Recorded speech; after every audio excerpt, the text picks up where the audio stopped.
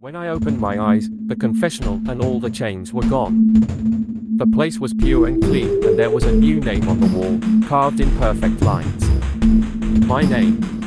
Then I was back in the apartment, the thing coming at me like no time had passed at all. But I wasn't scared anymore. In fact, I wanted to kick this thing's ass. That was when a guy on the motorcycle came. Things were different, I knew it deep in my bones. Deep in my soul. Crashing through the window. His bike hit the ground and twisted to a complete stop right as he raised this big fucking gun and shot the creature right in its head.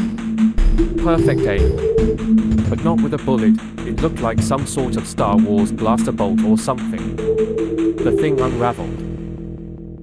I mean, it literally fell to pieces and they disintegrated. The crack in the wall slammed shut with a boom. The motorcycle guy pointed his gun at Angroda, who scowled back. "Fuck you, Angroda," the guy said. I couldn't see his face behind the helmet visor. "Truce, say no," Angroda said. "I'll take the boy and go.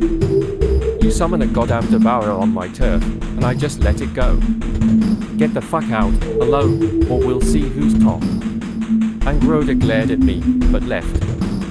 He wasn't happy, but he clearly didn't want to take the new guy on. Who would? He was like out of a movie or something. The motorcycle guy, Zeno, looked at me. "Stupid shit. Get the hell off my campus. You can't just leave me." I cried, all the terror and fear flooding back all of a sudden.